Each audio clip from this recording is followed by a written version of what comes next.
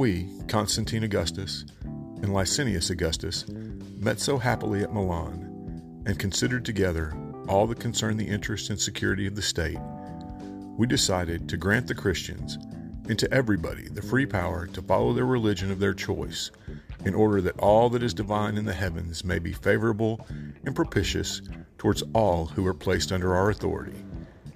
Edict of Milan, 313 AD.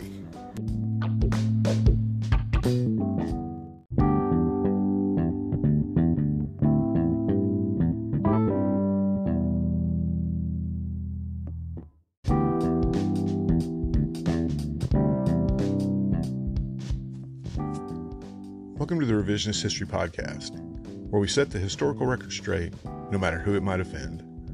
I'm Paul, and I was doing a Google search recently that started with the words, "Did Emperor Constantine?"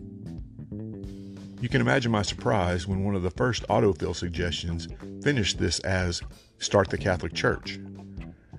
Curious, I chose that option and was even more surprised to find numerous articles claiming that he did, in fact, invent the Catholic Church himself.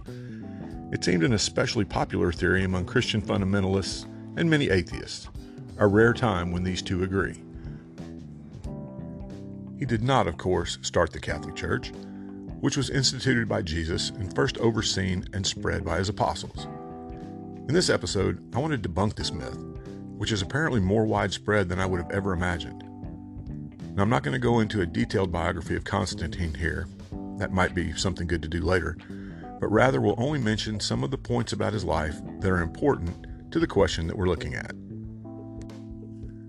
In 312 AD, Constantine was co-emperor of the Western Roman Empire with his brother-in-law Maxentius.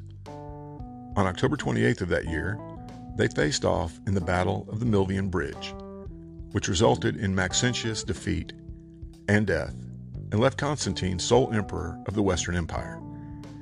He would defeat the Eastern Empire Licinius in 324. The myth that Constantine started the Catholic Church has its beginnings here, because the night before the battle, he had a vision that convinced him to fight under the protection of the Christian God. He reportedly saw either a cross or the Chi-Rho symbol, which is the first two letters of the Greek word for Christ, and the phrase, quote, "Through this sign you shall conquer," end quote. He had his men mark their shields with the Chi-Rho, marched into battle, and did indeed conquer.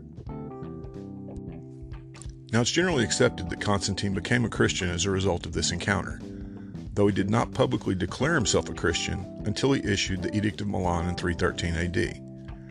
The Edict of Milan is where the basis for the myth we're debunking really takes off, as the myth states that it was this edict that invented the church. It did not.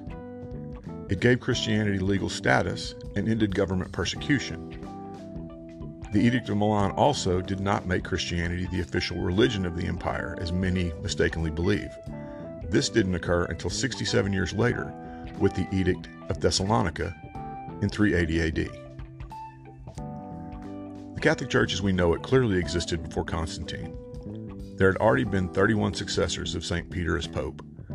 Pope Miltiades was Pope at the time of the Edict of Milan. Bishops were already affirming core doctrines in writing long before Constantine was even born, including Justin Martyr's defense of baptismal regeneration in his work First Apology, which was written between 155 and 157 AD, and St. Ignatius of Antioch's statement that the Eucharist is truly the body and blood of Christ in paragraph 7 of his letter to the Smyrnians, written around 110 AD. Finally, that same letter from Ignatius to the Christians in Smyrna contains a passage that by itself should be enough to put the myth that Constantine started the church to rest.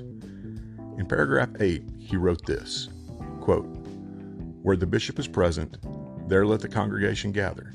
Just as where Jesus Christ is, there is the Catholic Church." End quote. The Catholic Church.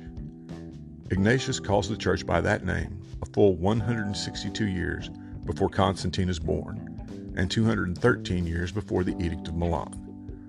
That alone makes saying Constantine invented the Catholic Church as ludicrous as me saying that I invented baseball. Well, that's our episode for today. I hope you have a great weekend.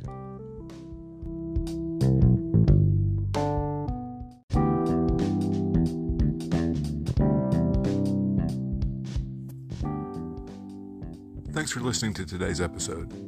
I hope you found it both informative and entertaining. If you'd like to help us keep episodes like this coming, please consider clicking on the Support This Podcast link in the show notes.